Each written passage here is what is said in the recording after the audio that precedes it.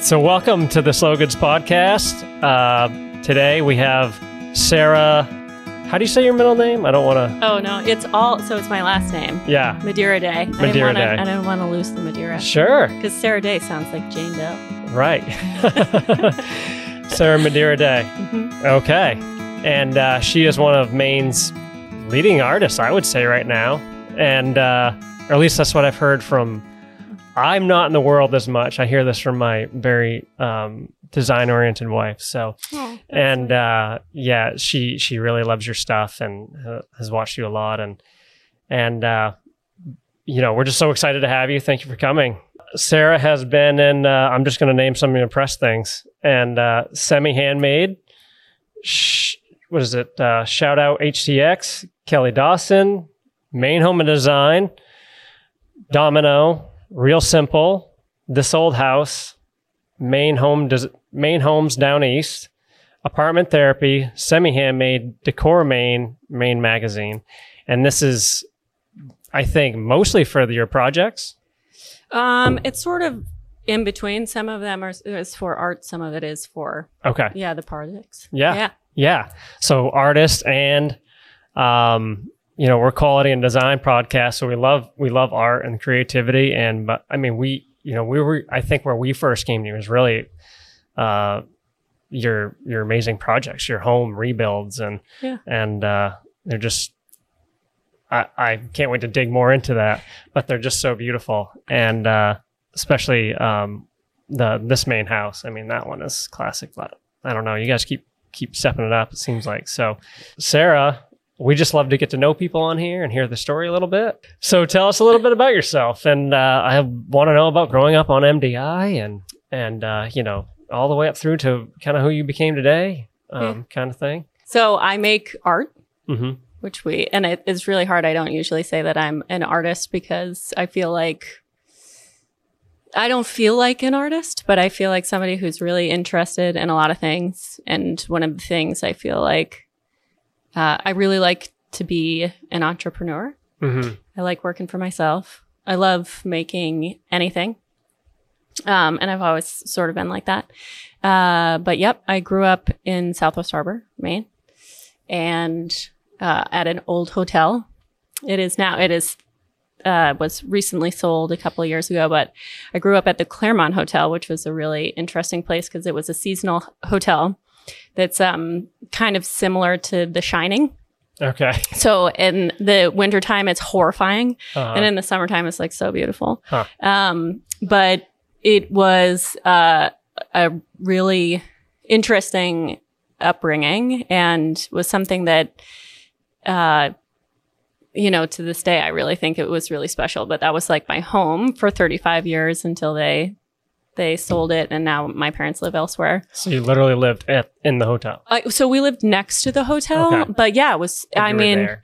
Yeah, and I want to say a lot of my and actually another cool thing is my grandparents had a summer home that was right at the top of the hill, so we could just walk up this little path, and so you know, you don't. I mean, I have kids now, so I understand like how awesome that is. Yeah. But that was really fun. And then, you know, people always say, oh, you know, it's sort of similar to Eloise. Not similar to Eloise because I was working at the hotel. I was not attending the hotel as a guest.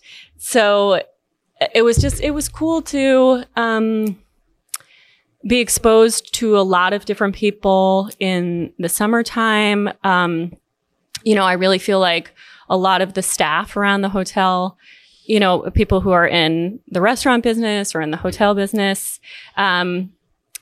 daylight by one thing and moonlight by another. So it's like these incredibly talented people who are trying to make a living during the day. And then they are artists or musicians or actors or writers. And so I feel like I was exposed to a lot of art that way. Also, the very cool thing about MDI, because it's so seasonal, is that you get this influx of individuals who come in the summertime and have homes and pay property taxes.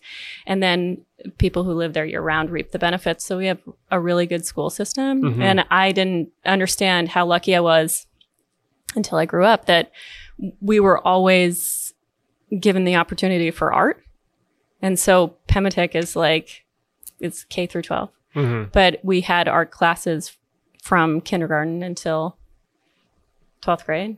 And I had I would say my art teacher he was a really good guy, is Mr. Sattler, Bob Sattler. Mm-hmm. But he always was really encouraging. So I want to say I've had not only exposure through school of like free art classes, but also in the summertime I was around, actually Judy Taylor, who is a pretty well-known artist in the state of Maine, was somebody who, when I was like 7 or 8, used to take me out to go paint with her. Mm-hmm. And cool. Which is really cool, you know? But she was a waitress at the hotel. How old were you then? I want to say I was like 8. Mm-hmm. I was like 8, 9, 10. Right? Yeah. I don't know. You know, you don't remember. You're like, I don't know. I was little. Yeah.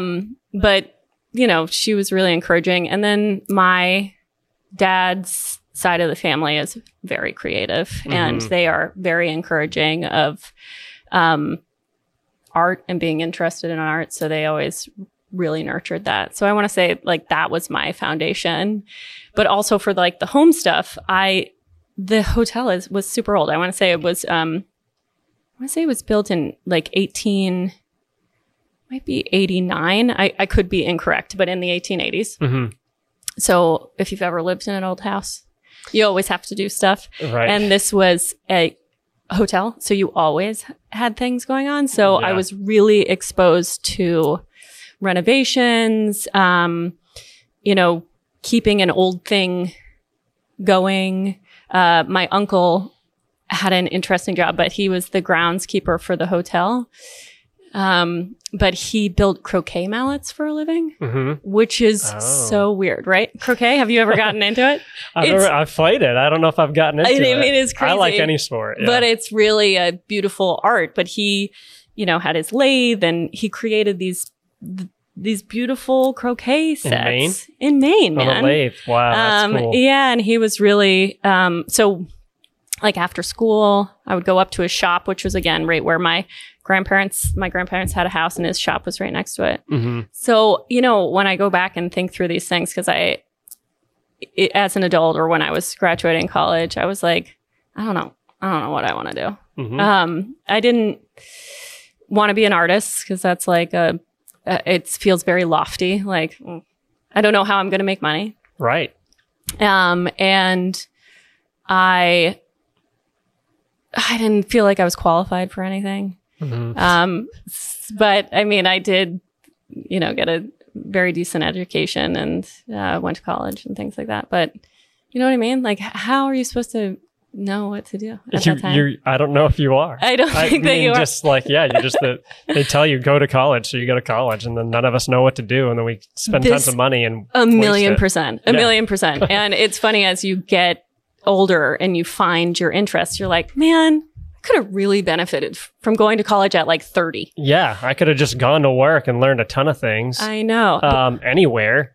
And then maybe when I kind of thought where I knew where I might want to be, could have focused in. Yeah, I mean, and that's how it is.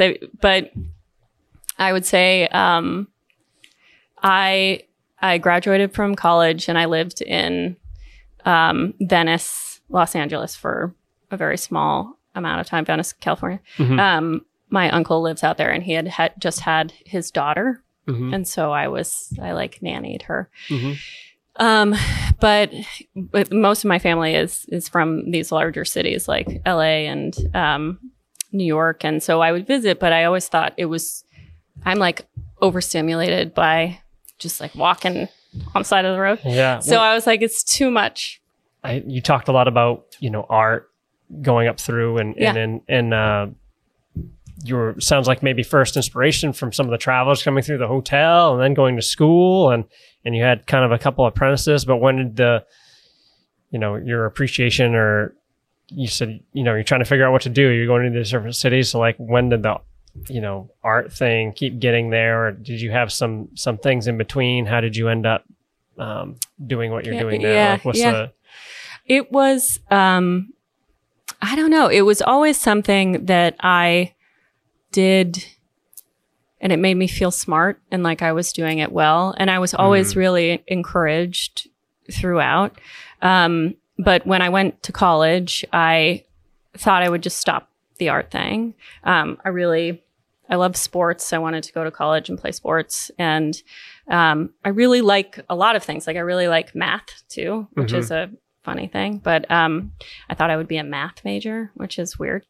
But I just can't stay away from it. So I started taking art classes, and then all of a sudden it became my major. And then when I graduated from college, you know, like one of the really nice things later on is like I had stopped doing art as frequently, but I always, you know, and Wes really encouraged me. He's like, you should keep painting, like keep doing it. So I had a lot of different jobs. I feel like I had a smorgasbord of different jobs, but I've always served. Like hospitality has always been a thing that I'm into. I love taking care of people. Customer service is like, I just want to make people happy, and it makes me happy if somebody else is happy. So I like doing that. So I always was a waitress and worked for the Portland Press Herald. I worked for some interior designers. What did you do with them? I was just like an assistant, and I thought that was fun. You know, so what would you do? Would you just whatever they needed? Just paperwork. Whatever they needed. Whatever they needed. You know, it's really hard though as a creative person to try to choose something for another creative person, because sometimes you could have two totally different styles, right? And that can be really challenging. But I did that for a while, and then I started working for a catering company for catering and events, which I did for the bulk of my career before I had my daughter in 2016. So and I loved catering and I loved event planning. I thought that was really, and it sort of worked its way up. Like when I worked at the Portland Press Herald, I worked for this woman who is in charge of the events for Maine Today Media. She broke off and started working, started her own business and asked if I would come and help her, which I did. What was your role there? Again, just small business do everything. Yeah, small business do everything. I mean, this is a very good thing to point out. I worked for a lot of small businesses, and something that has really benefited me of having my own small business is you have your hands in a little bit of everything. Yeah. And that's something that I really like. I feel like that in life too, even when Wes and I are working on projects.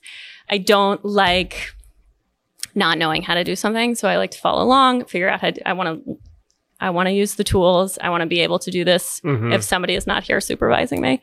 And that's how I've sort of felt across the board. I really like making things and understanding how to do that. And I am much more of a hands-on type of person than I have to like sit back and you tell me what to do. I'm like, let me try it, you know? Right. That's a good trade, I think. Yeah. So I worked for a lot of small businesses, and in catering, what is really hard is they're really long days. And my husband is a pharmacist, so he has really long days too.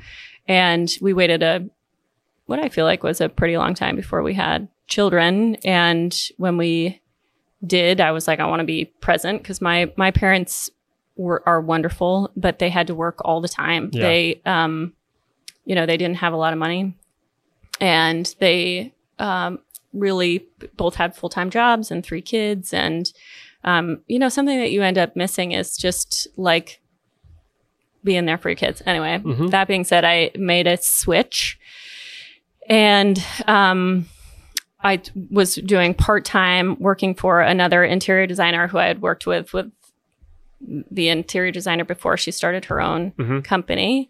And so I was able to, and I was doing event planning on the weekends. So I was being a mom, which is not something that I ever planned on doing. And so that was alarming. And I was working with these 2 very creative people, which I loved. And then I was painting on the side, and with the painting started to sort of build up. How so? Well, social media was never a thing which, by the way, artists before the age of social media hustlers, man. They did it. Have to be, right? Have to be. I have no idea. Yeah. So I tried out Instagram, and that was really, I want to say it gives you this opportunity to reach a larger crowd that you would not generally reach. Mm-hmm. And so that helped to build my business. And then on top of it, shopping online, I think something that can be really intimidating is walking into a gallery and shopping for artwork, because you don't really know what you like. It's very quiet and stark in there. Right. You feel like possibly it could be out of your economic range. And you just are like, I mean, even as an artist, I don't go into galleries because I'm like, oh, I better know what I want before I go in there. Anyway, so I wanted to sort of eliminate that barrier. And I think having an online website where it's like, I try to set up the art that I was creating to mimic as well as I could scale of a piece, setting of a piece, and then just the stark white that you would in a gallery so people could see it in different ways. Because what I've found is that I am a really literal person, and I think most shoppers are really literal people. So they need to see the application of the thing, which helps. But anyway, so what I just started painting, and I had pitched myself to some places downtown that were like, they did not like my artwork. And I was like, oh, it's crushing. That's so personal, isn't it? Well, it didn't feel, so art has never been a super personal thing for me. I think the thing that, you know, hurt is, it's just rejection is challenging. In general, yeah. You know, and if somebody's like, I don't really like it. And you're like, you feel like they're saying, I don't really like you, which is not really the case. Right. You know, it's just like, it's the beauty of art. It's like, you cannot like it. That's cool. You should only buy the stuff that you like, not because somebody told you to do it. Yeah. But again, a woman was starting a store who had actually worked for another one of these interior designers I had worked for. And she was the buyer for this store that rejected me. And she said, but I really like your artwork. And that was incredibly encouraging. And so I started selling with her, and I sold everything out. And it seems like everything sort of came together at the same time. Things started selling in her store, things started selling through Instagram, and things started selling online. Cool. Which is really cool. And then this is all when you have like a 1-year-old? This is all when I have a very little baby. And and I'm just figuring the things out and working, like really all I was trying to do is cover daycare if I wanted to do that. And so I was able to start covering daycare costs, and then I was able to start surpassing what daycare would be and making enough of a salary to then these other odd jobs that I was doing to say, I think I can make enough just working for myself. So I want to say, like 6 years ago, I was able to start working for myself fully. But what had really solidified the week-to-week paycheck is that I started making print reproductions of the artwork. And, you know, my artwork in general is something that I guess I would say it was contemporary. I don't really know, but landscapes, people seem to connect with landscapes pretty well. And it doesn't necessarily have to be Maine, because you have mountains, ocean, trees are kind of everywhere. So something that I found when I started making print reproductions is that clients can connect with the places that they live in a certain, if they see a certain image, they're like, this reminds me of whatever. And you're like, awesome. I love that. And creating prints was so that I could reach a larger crowd, that I could go for, which I do have, like kids in dorm rooms that can get a little 5x5 or 8x8 and put it in a Target frame and snazz it up. And it just, and that someone doesn't have to feel that they have to invest this huge amount of money to decorate their space. And for me, I feel like art is very similar to any of the arts, like music and food, and that we should have it as part of our everyday. So that's what I wanted to do. I wanted to create this sort of luxury thing that was attainable. Like a lot of people talk about exclusive luxury brands, and I want to be an inclusive luxury brand. Like, again, going back to just wanting to make a person happy. It's like, yeah. So as the rope company, you went to Sarah's, their amazing, This Main House project. That's where you're still living now, right? That is. And we only call it This Main House. So again, with the Instagram thing, it was an Instagram. We had started it because I keep looking down to get the name right. I know our family, we were doing sort of like pictures for our family to be like, we're not crazy. We're doing a good job here. And these are our things that we're doing. And it was like fun, fun to show the progress. And we had to come up with a name, and rather than doing your address, right? I was like, well, Wes, you could do it like This Old House. You could do This Main House. And he was like, oh, that's a good idea. And now it's stuck, and you're a little like, oh, yeah, but it just is more of a blanket. It's the account of my husband and I and the projects that we do. Right. We do live in that house, that the second house that we have ever owned together. So do you remember when we came to your house? Yes. Did so where were you at? How old was your child? And then, yes. How long ago were you was painting? That? Was it 5 years ago? Was it more than that? It must have been at least 5 years ago. Yeah, at least 5 years ago. Maybe it was 5 years I have no idea. Renee was there, so maybe it was only 4 years ago. It was 2018, 2019. Okay. So I want to say, you guys, it was through a photographer, right, who had asked. Hannah just saw you. Oh. And it was actually Meredith was the photographer. Yeah, Meredith. But you knew each other a little bit. Yes, because I did. I mean, when people need you to model clothing or whatever, I worked with different photographers for things like that. I think it's I knew her through right. that. That's how you ended up modeling. Meredith's like, we should ask her if she wants to model. Wait, did I do it for your? I don't think I did. Yeah, you did. You were on the cover of our website for like 3 years. I was? Yeah. Oh my God. You were the so main great. picture. Yeah. Oh, that makes me feel uncomfortable. That's what grew us, I think. Your picture. No, no, you guys have such a cool story. Well, I think that it's sort of the same way of the roots of your family comes from a rope company, correct? And you're fishermen, you're utilizing this thing that you use every day. Again, creative, resourceful, hardworking. Like, it's such a cool idea. Yeah, it takes a lot of people though, and a lot of I don't think anybody, artists like yourself or all these awesome photographers were around, to show these things, and without it, you just can't.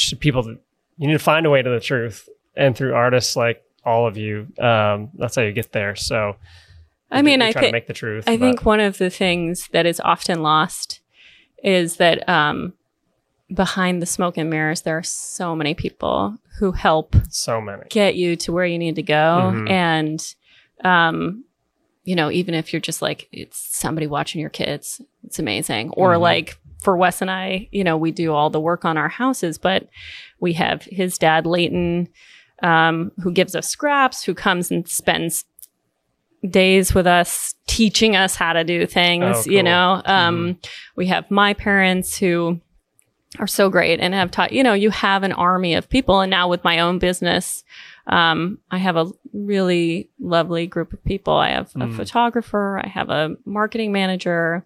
I have a woman who I was just talking on the phone trying to find the podcast studio, who's really lovely and again, a person that I'm so grateful for. But you have an army of people. And then if somebody lives with you, you have that person too, who really carries the brunt. I mean, I don't know how,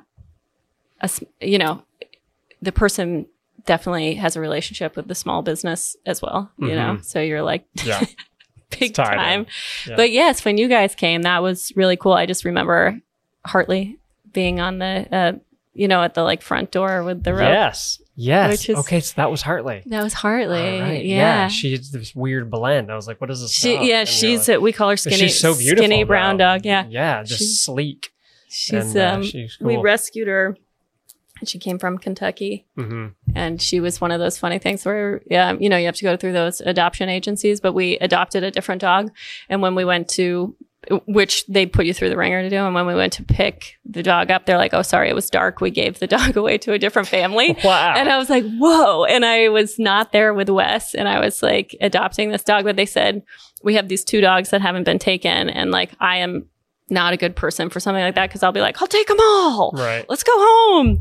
And so I picked Hartley, and she is what I feel like is my soulmate. Uh-huh. She's so sweet. She is my, I'm a distance runner, and the dog could run for days. She is amazing. She's run so long, and she spends all of her days with me in the studio. She's like, she's an old girl now. So when we were there, I feel like you went upstairs to where was that your studio then? Oh yeah, the tiny room. Okay. Yeah. I don't know. I didn't go up there. Yeah. You just let us have total access to your house. That was amazing. Like, I don't know, you guys. Here's some coffee, and just going around this amazing place, experiencing it. We still do that. We still rent our house out for product shooting.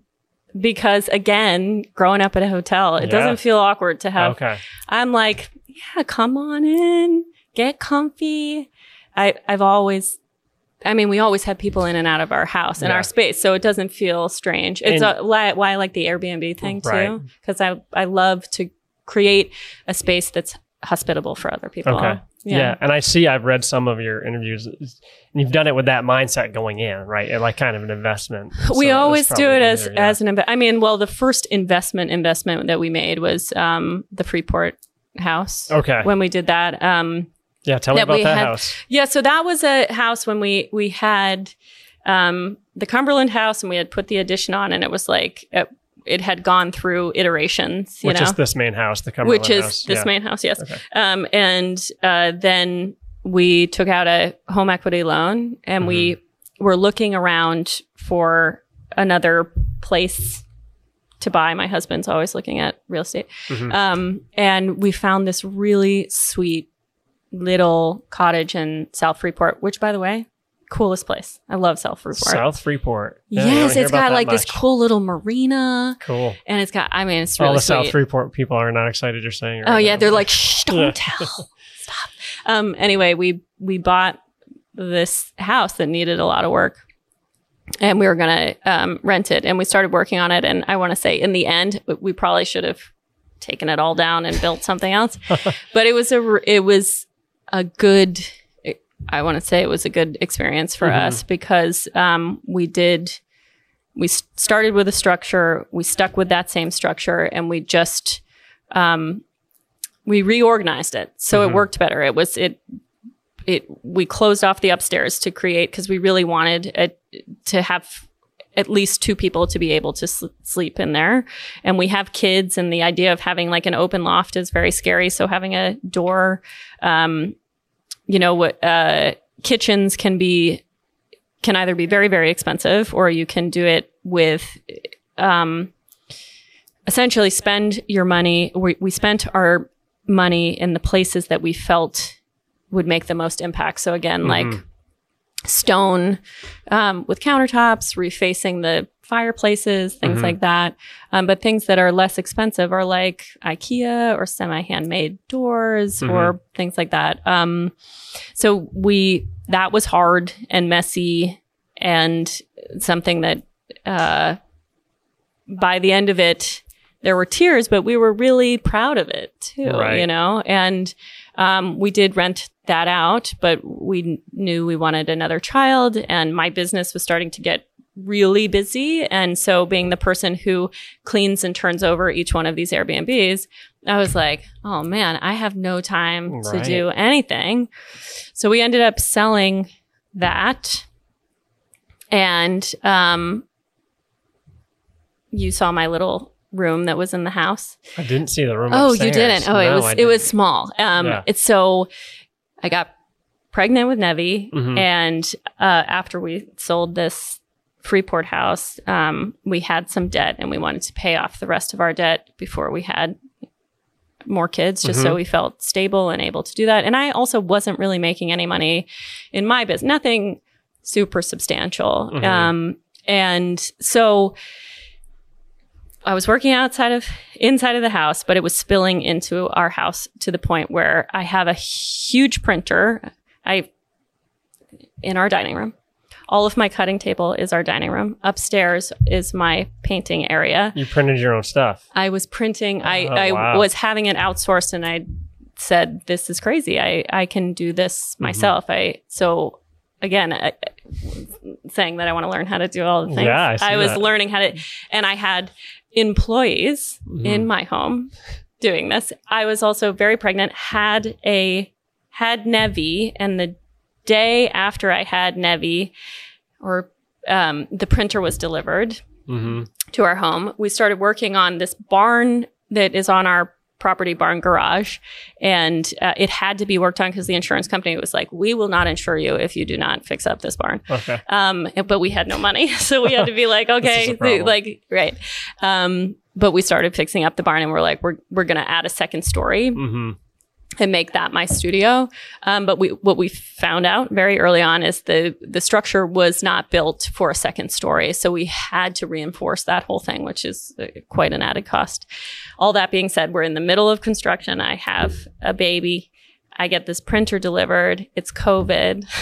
Right. Nice. And the thing is, it's like Wes and I are both these people. We're just like, let's keep going. Yeah. We got it. That's great. So, Nev just was with me, and we started printing outside of the home, inside of our home, and having all of that. And then that spring, the studio was finished, and I could move out of our house, and that has been a game changer. I have, and is that on this main house tag? That is. It's all. I've seen it. That on is, your normal some tag. of the. So Instagram, again, with some of the features that I've had have been a linked up of, a lot of our life is sort of integrated. You know, it's having this my studio as part of my business, but it's also this thing that my husband and I do. Oh, it's gorgeous. I was just gonna say, I was looking at it, before this, and it's just amazing. I mean, it's a little. So we did it for.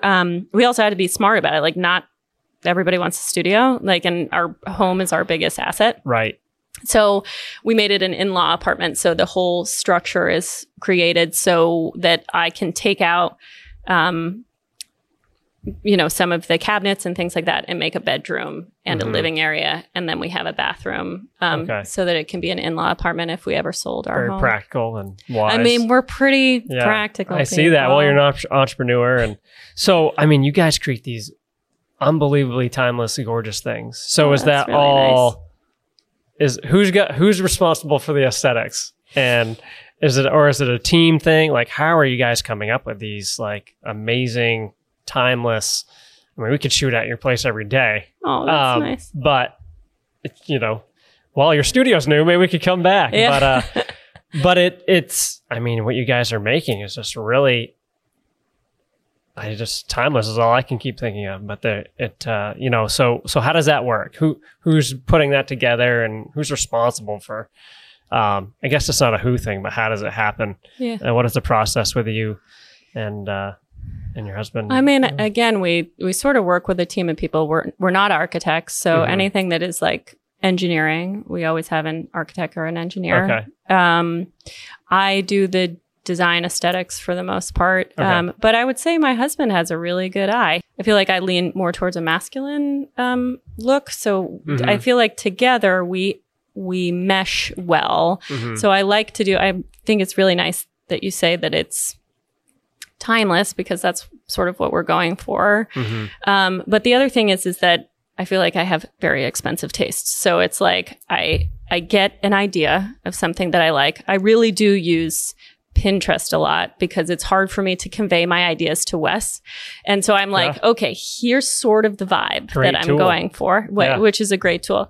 And then he is more of the 3D guy. So I want to say we both have this, we really both like natural materials. So stone, wood, we're not super colorful. I really like a white palette on certain things because I think when it comes to I love light, having it like light and bright. but it also allows for like things, because I like old and new. If you take something that could just be essentially not super special to somebody and put it in a completely stark white space as your like piece of art or your what, it totally transforms that thing, right? And so I feel like committing to a wall color sometimes can be like too much, but it allows you to be more versatile, have these things, you know, it kind of gives that a little bit of an art gallery feel, but you don't, you know, and then color is introduced generally in like the soft goods and things that can be removed and changed, because I always feel like committing to a color is really hard. That's a great, but sticking with the basics of natural things, like how color naturally comes in wood, and wood can bring a ton of color into a space, but and the application of sealing the wood can also completely change the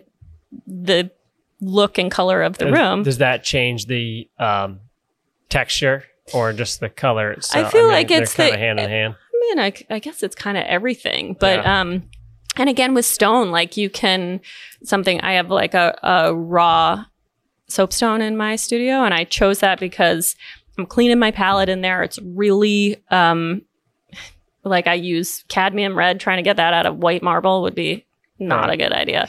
But using these things that look already kind of aged and they're going to age with you is also a great thing to think of. But like you could do a finish on that same piece of stone. It looks completely different. So I think the colors that we introduce are generally in the products that are not as easily as swapped out, and try to keep it basic. And then things that, if you want to, you know, go with some trendy things, or you can always do that with art or soft goods or accents, you know. So that's how you blend timeless and trendy, if that's a term. And it's also like, I'm not opposed to box store stuff. I think that, but I don't lean all into one thing. So it's like, collect the things that you think are really special. Okay. Right. Put your money into the things that, you don't really want to cheap out on, such as plumbing and electricity and things like that, but also such as like stone or the wood on your floors, unless you're going to paint your floors, you know, which is also a really great thing to do. Stuff that you don't want to tear up again. That you don't want to tear up again. But just you know, I'm saying this also thinking that the Block Brothers make the most beautiful cabinets. Whoa. But we use inexpensive cabinets and change the cabinet doors, because I think a lot of times hardware can make something look really elegant. Yeah. I actually noticed in one of your things, you didn't use hardware on some. So tell us why. So a lot of times I don't like to, you know, something will go in and then I'm like, ooh, I don't want to obstruct the surface by putting in a million little doorknobs, you know? Or also the other thing that I just did for my studio is like, we had to have doorknobs, and I tried all different colors of metal, and it just looked like way too many. So we ended up, like, monotone is a big thing for me. So we ended up painting them the same color of the cabinets and just wooden knobs, very inexpensive. And it sort of makes them melt away. So it's not as in your face, I guess. Yeah. You know? So it's and a lot of these things happen as you do them. So I think Wes is always like, you're a visual person. I'm a person who has to see it first. Right. But that can be really hard when you're like, could you put that window in and then take it out? You know, Don't do that.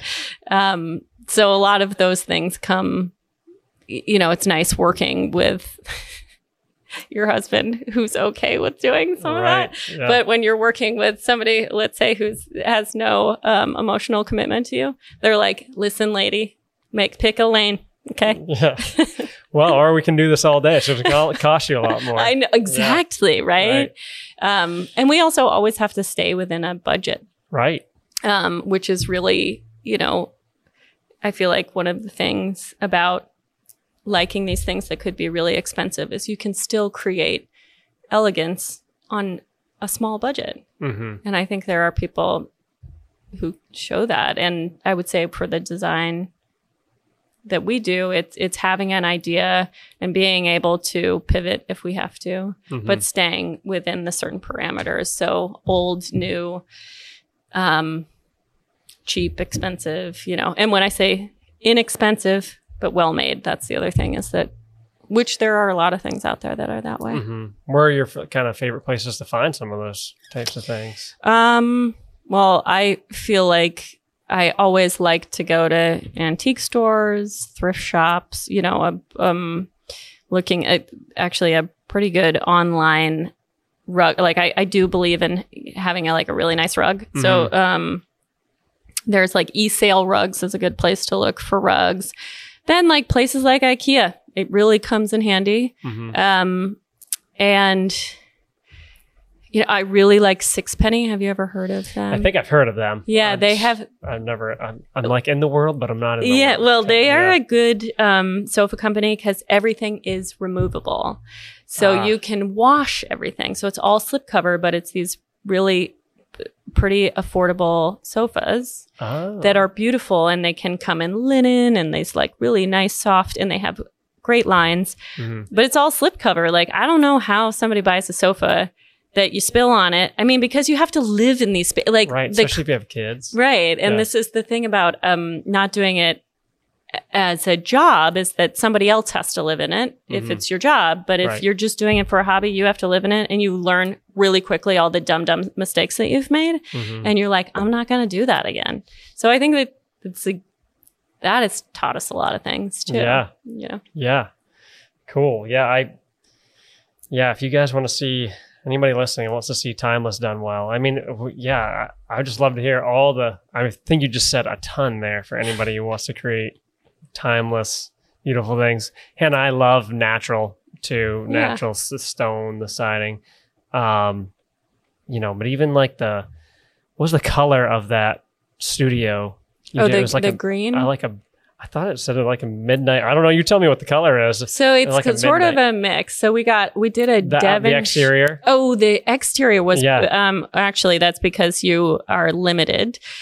So it is. It could have been even better. I don't think it could get much better. It's LP siding, which is a newer type of like composite siding that is supposed to, it's supposed to last for like 20 years. Look like composite. Yeah. And I think might be made out of recycled material, but I'm not 100% sure. Okay.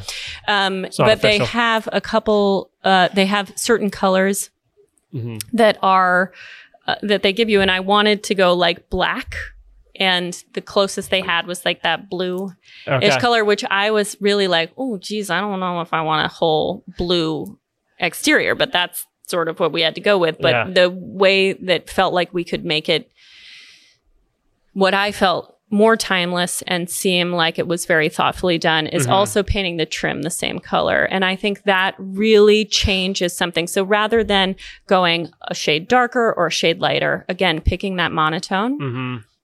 So trim is everywhere, which is something that I have found over the years where I'm like, I don't want any trim, but not doing any trim is often not an option, and very expensive, and you have to pre-plan that. So trim on your roof line, trim on the sides of the home, trim all around the windows.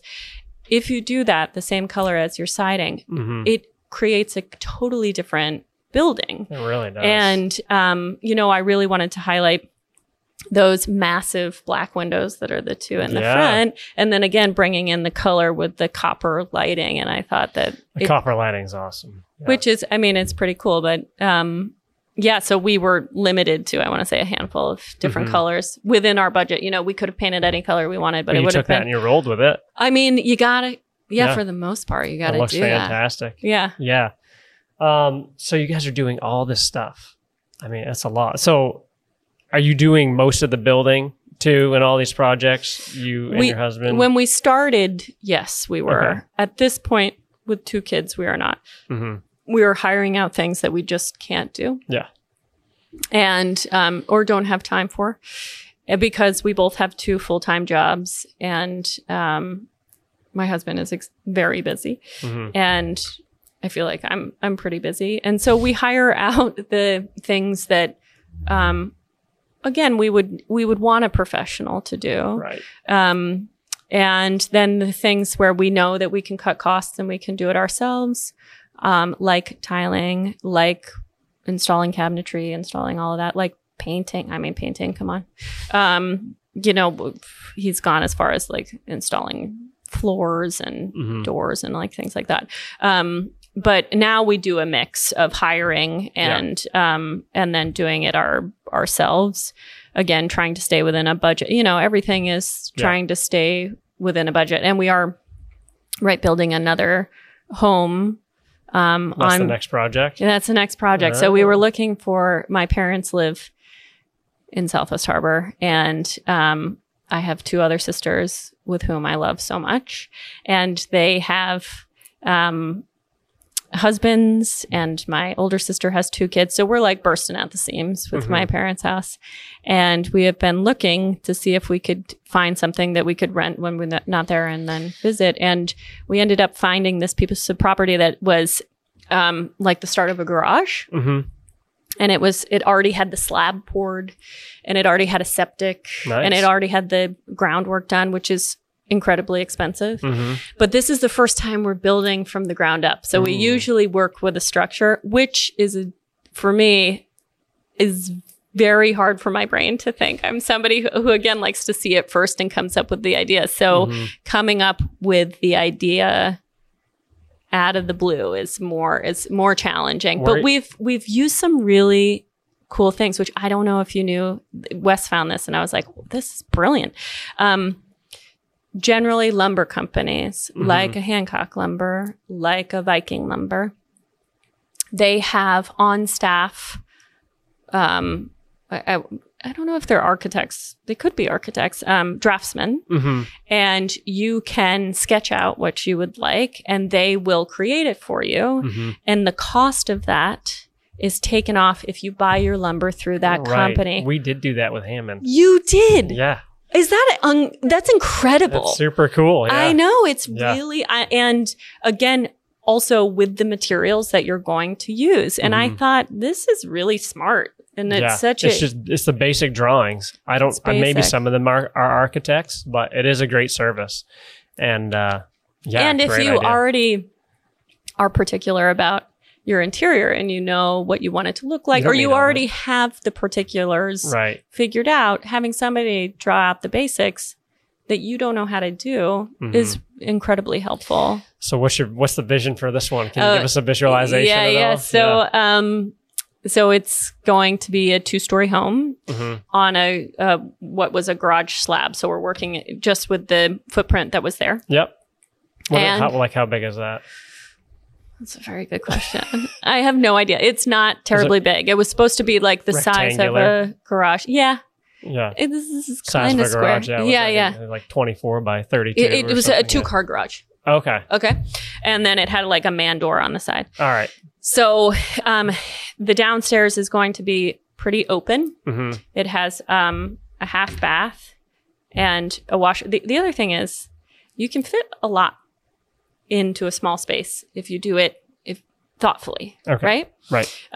So you don't have a basement there, so you got to put utilities somewhere. Right? So utilities and washer and dryer are on the same in the same sort of area, and then we have a little half bath. Yep. And then the open space is living, dining, kitchen area, sort of in the size of an L. But what we have done is we maintained the 8-foot ceilings that were already there, already framed out. So it makes a small space feel really big. It's keeping. Oh, we already had some framed out. It had some of it framed out a little bit. We had to sort of backtrack because it was uncovered for so long that the wood swells with all this rain and things that we've had. Anyway, so we have these very massive windows, but we're trying to stick with your idea of keeping it traditional. So we're doing the 6/6 paneled windows. We're doing cedar shakes for the exterior because we currently live or have only had clapboard houses, and you have to paint those, and it's exhausting. And it's one of those things that cedar seems to be a really smart move for down the road. It's expensive up front, but you don't doesn't need as much maintenance. Mm-hmm. And then the upstairs is 2 queen beds, 2 queen rooms, identical for our girls. You know what it's like having 2 kids. You got to do exactly the same. Yeah, 2 girls. Yeah. I have the same thing. And a bathroom for them. And then a master area, which, I mean, I think a master is just considered something that has a bathroom attached to it. I don't really know. Sounds good to me. And a closet. But it's coming right along, and it's, it's really exciting because it's a place, I mean, to be able to go to the island and feel like I have a place of my own is like, I mean, a dream of Wes and mine. And it feels really special. And it's in Tremont, which is like, I'm a backsider. They call that side of the, and it's quiet. It's, you have there's a lot of really good trails on that side. Mm-hmm. You have Bass Harbor right there for getting on and off your boat. You got the lakes. I mean, it's pretty. Is this a cape or a? I think that's what you would call it. Yeah. Yeah. What? I wouldn't even know. I don't know all the different terms. I think, geez, I don't want to embarrass myself with missing all the different terms. The thing is who knows unless you do that for, like, this is the other thing. Yeah. You fire questions at me. And talking to contractors, sometimes I have to be like, I don't know what you're saying. But this is what I'd like and to have, if you just explain it to me, because I was, I'm not using the right terminology or those sort of things. But that's so cool. So it'll just be cedar shakes on the outside. Yep. Black windows exterior, white on the interior because black is more expensive. And again, you're like, I didn't feel like that was a hard line. So you always have to come to make these exceptions. Mm-hmm. And, that's how we sort of choose your own adventure. Comes down to what is more costly. I'll go with the least costly thing. Right. Yeah. Yeah, definitely. So I think I was asking before, you guys are doing all this. You have a lot going on, entrepreneur and full-time and kids and designing and sounds like you're kind of made for it, but also at the same time, how do you just kind of refresh and like, what does your day-to-day look like, but getting time to like get your energy back? And how does that work? Yeah. I mean, I'm always interested in what people do as well. Cause I'm like, aren't you so tired? So Hannah wants to know. Everybody wants to know. Yeah. I am a person who, like I was saying before, I'm a relatively introverted person. I go to bed pretty early with my kids. Routine is a really important thing. Mm-hmm. So, and getting proper sleep. So when I say early, I mean like 9 o'clock. Mm-hmm. I'm in bed sleeping. And then we get up earlier, and that's when I run and things like that. But again, you have to like collect your kids. And so I would say like, you have to schedule time and schedule days where you're not going to do, or part of days where you're not going to do everything. And we generally have a family day, which is what my parents always had too. You mean like once a week or a once month? a week? Okay. Yeah, we have a family day once a week. And as much as we can, we, because we are so busy on the times that we're all together, we're often all together just the 4 of us. So, having dinner and doing that, we don't go out and do a lot of things. And a lot of what you're seeing is a series of many things, many days put together. And so there are some days that aren't incredibly busy, but I would say for the most part, it's scheduling in time that you have for yourself, and that you have with your family. And so, usually it's Sundays because Wes has Sundays off, and we'll do something where we have a hard stop, even if not everything's done. And unless it's pressing, which for the most part, nothing is all that pressing unless your arm's falling off. You got to go somewhere. And then we go do a fun thing. Like we have a hard stop at 4 and we make popcorn and we watch a movie together Friday. And on Sundays. Or if it's going to be a boat day, we say we're leaving and we're getting on the boat and we're going to go and do this. And at this time, and we go. I think one of the things that I miss is the flexibility of not having everything scheduled. Because I am not a schedule. I don't like having everything scheduled. Okay. And I mean, I don't know how you feel about with kids, but you kind of need everything scheduled, right? Somebody. I mean, in life, things go a lot better when they are scheduled. Right. When you have a plan. I mean, now you have to schedule things. That's what I mean. The world is just so fast. And if you have any sense of doing something on a regular basis, it's just going to be filled up. Right. And it's hard. I mean, the other thing is we do a lot of these things with our kids too. Mm-hmm. You know, they've lived through a lot of different renovations, and, you know, Elle comes home from school at 4 and she comes up to the studio and we finish the last part of my work. We put on an audiobook so she's not bored. And, you know, I can multitask anything that I try to do the things that have to be really quiet in the first part of the day. So, but is that the one that I saw one photo of with the feet? Is that her? It's her. Yeah. Yeah. Those are my favorite of your charcoals. I don't know why. I don't know if it's because I like unique thing and all your other stuff is more the land. I mean, you have landscape. I just like, maybe it's the material. I don't know. It could be. So all I can say is I just love the charcoal. Those are my favorite. Thank you. Yeah. I was a portrait artist for most of my career. Oh, really? Yeah, and I switched over to landscapes because they sell better. Mm-hmm. And to a wider crowd than. Sure. I mean, but this is not to say that portraiture is like incredible, and a lot of times you don't need to know the person. You're like, I just really love this thing. Yeah. But it's something that I still do. I mean, because they're my kids, or, you know, every once in a while I'll open it up to clients who want their children or their loved ones or something like that. But yeah, I loved doing portraiture. I loved doing eyes. Eyes were a big part of it. I always loved that. Yeah. No, I love that. Yeah. Oh, the charcoals. Just tell me about, you know, I love being an entrepreneur. Yeah. About being an entrepreneur and an artist, and you know, just kind of your take on all of it and how it's going. And yeah. There is nothing.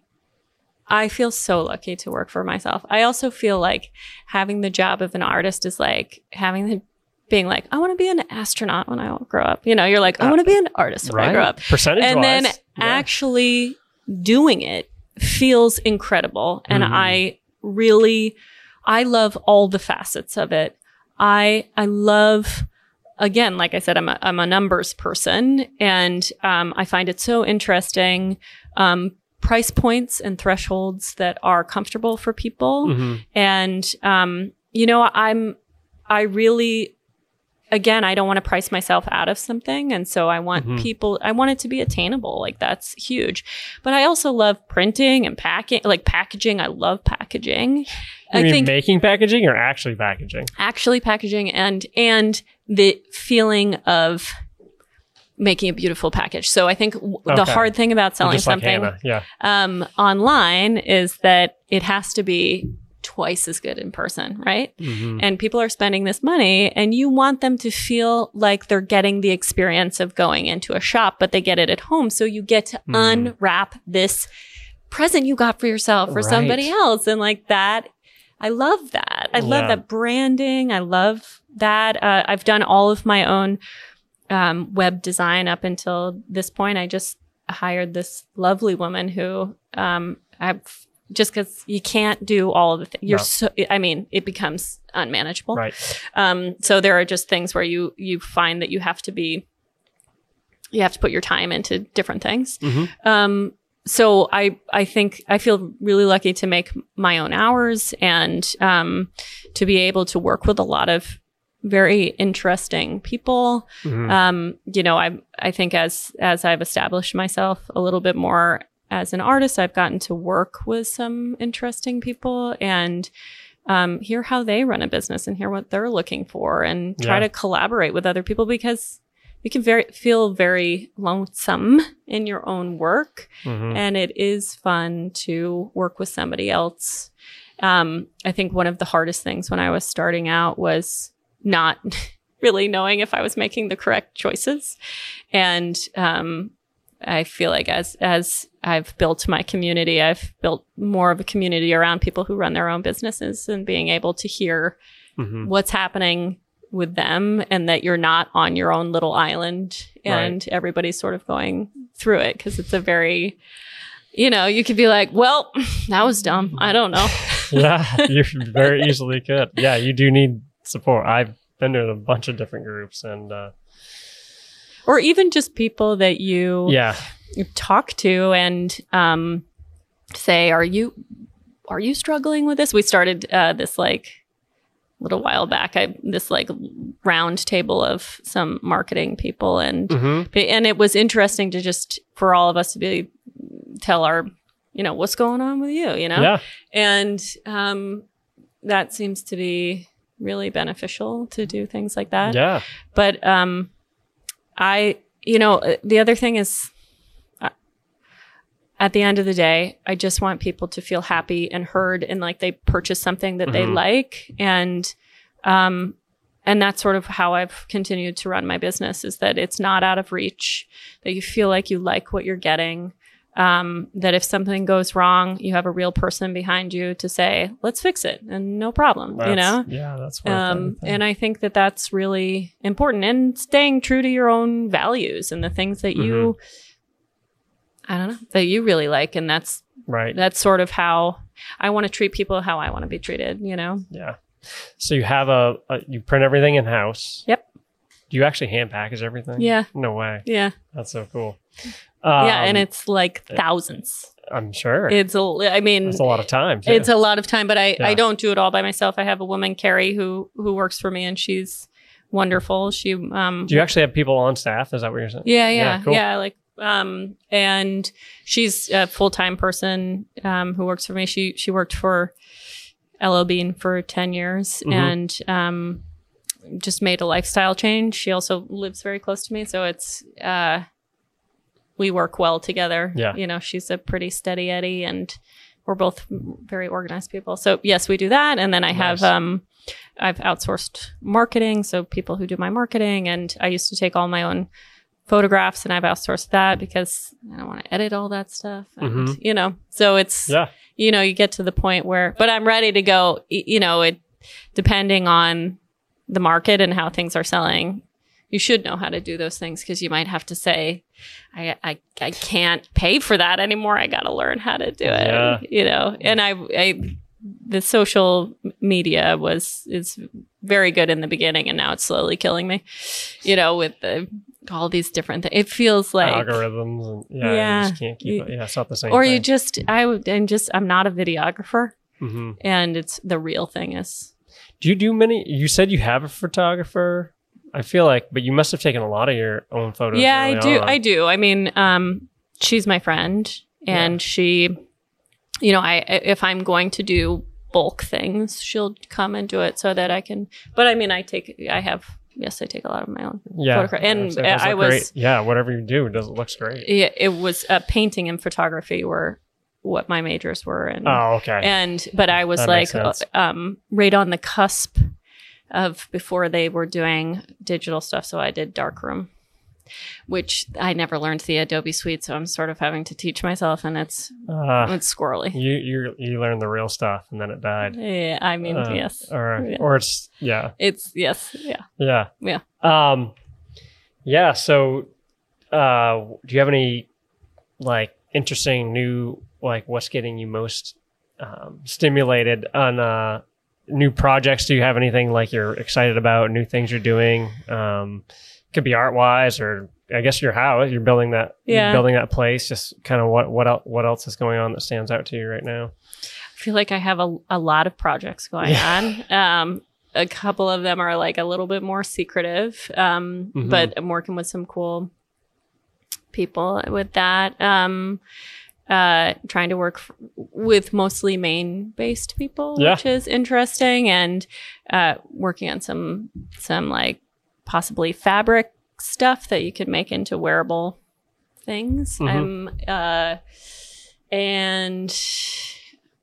I don't know. I'm testing out the bigger companies. I signed with Crate and Barrel for 2024 for having some stuff there. That's exciting. That's cool. I mean, as in you're designing. No, they licensed artwork that they're gonna, cool. which I do some licensing of stuff where people reproduce it. And yeah, the house is really exciting. I took a couple years off of marathon running, but I'm doing my 11th and 12th marathon this year. Wow. Did you do MDI or everywhere? MDI, I will do that one. My brother-in-law is, I'm somebody who, like, he knows very well, but he'll be like, come do this with me. I'm like, okay. So MDI, I love it. It's like and it's a nice time of year to do it. And then I like the Maine marathon too. Yeah. It's a good one. Yeah. Somebody told me about some guys who put together like a over the mountains across MDI, like, oh really, 50K thing. Yeah. Wow. I was like, wow, that'd be super cool. But so, I mean, how do you keep your knees together? All the marathons you run. This'll be whatever else. Right. I took a couple of years off because, I always said if it was hurting, I would chill, which is but I'm feeling okay. And I bike a lot too. I feel like helpful. And it's way more fun because you get to go downhill and you don't have to run downhill. You just get to go super fast. So I love biking. Right. Yeah. So, okay. Talking about, the podcast is, about quality. Everything you've been talking about is quality and design and story. Yeah. And so tell me, what does like quality and or design mean to you, or however you want to. Well, I think like something that's really important to remember, and especially when you're on a budget, is there are things that are inexpensive, but they can still be quality products. And it's something to really consider.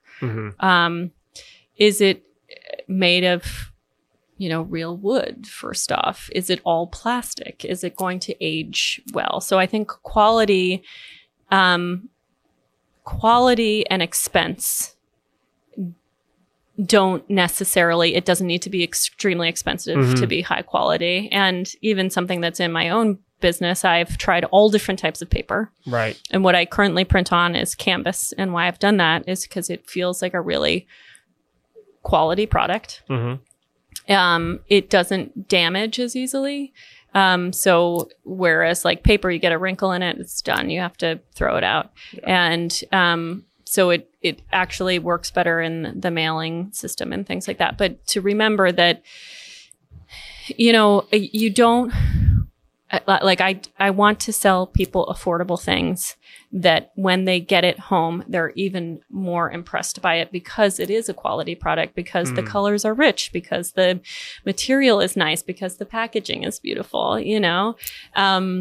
And I think the same thing with things in your home. It doesn't necessarily, we buy inexpensive IKEA drapes, but the thing that you can do is they're made of like a cotton fabric. You can still hem them and make them.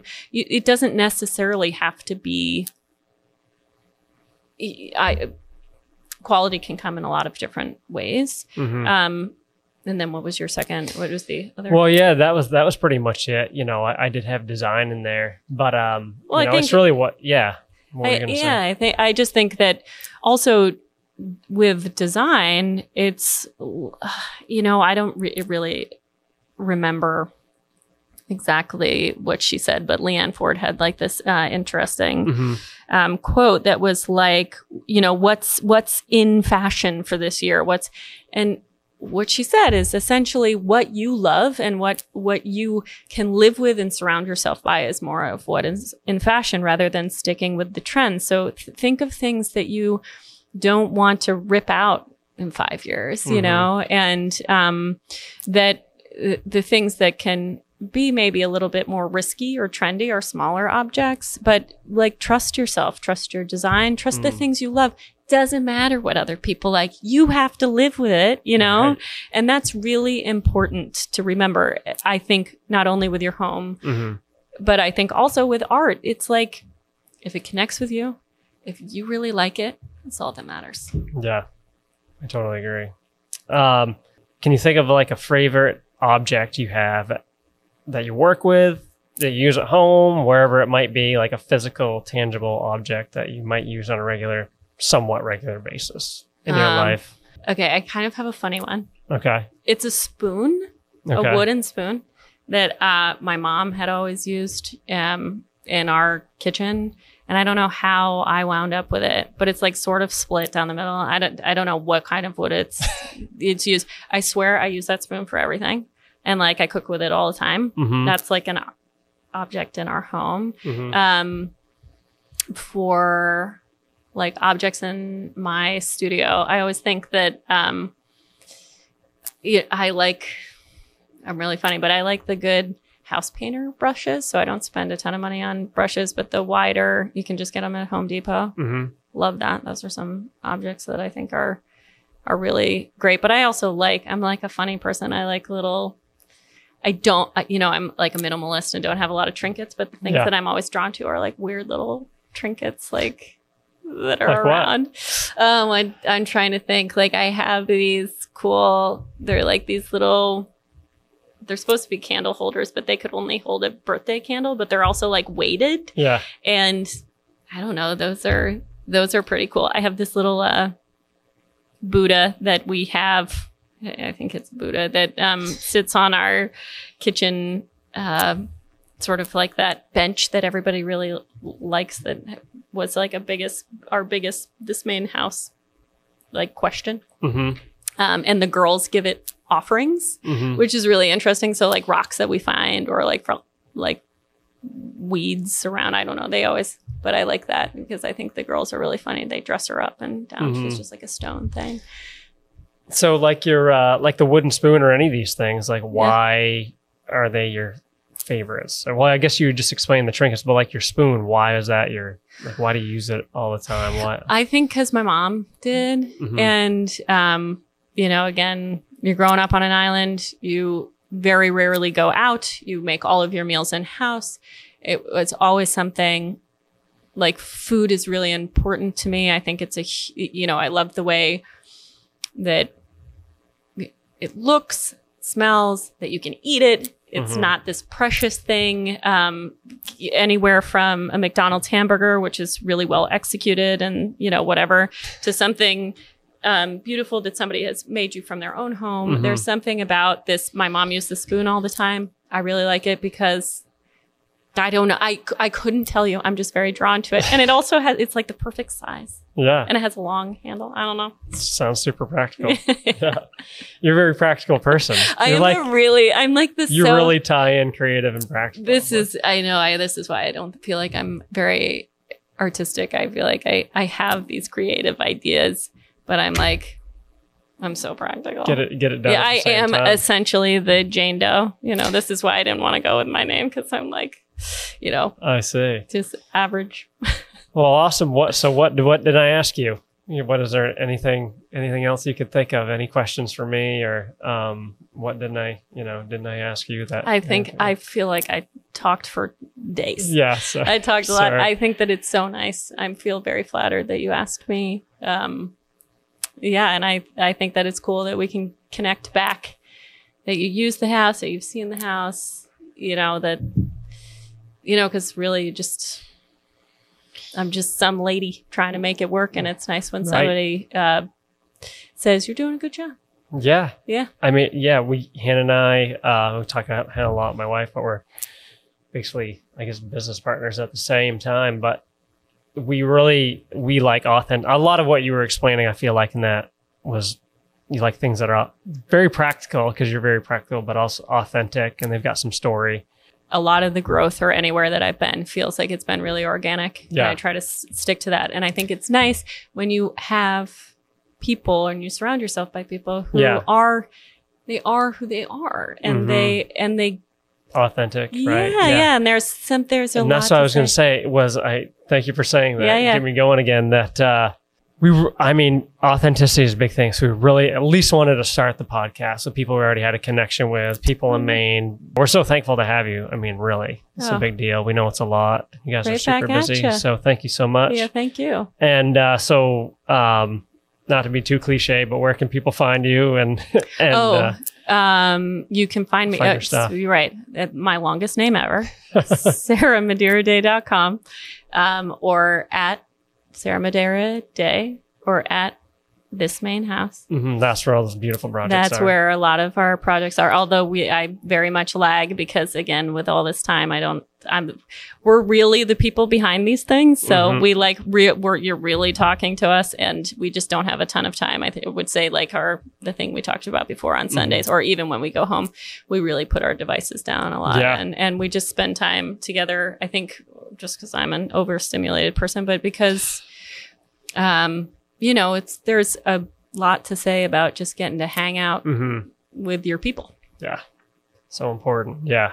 I mean, I feel like we could like blow up our Instagram with everything going on in our life, but we just choose want to be here with our kids. I think it's learning the balance. Even if some people do all that, that's great. But I do. I think I find it very impressive. Yeah. And I feel very much like I'm not doing enough.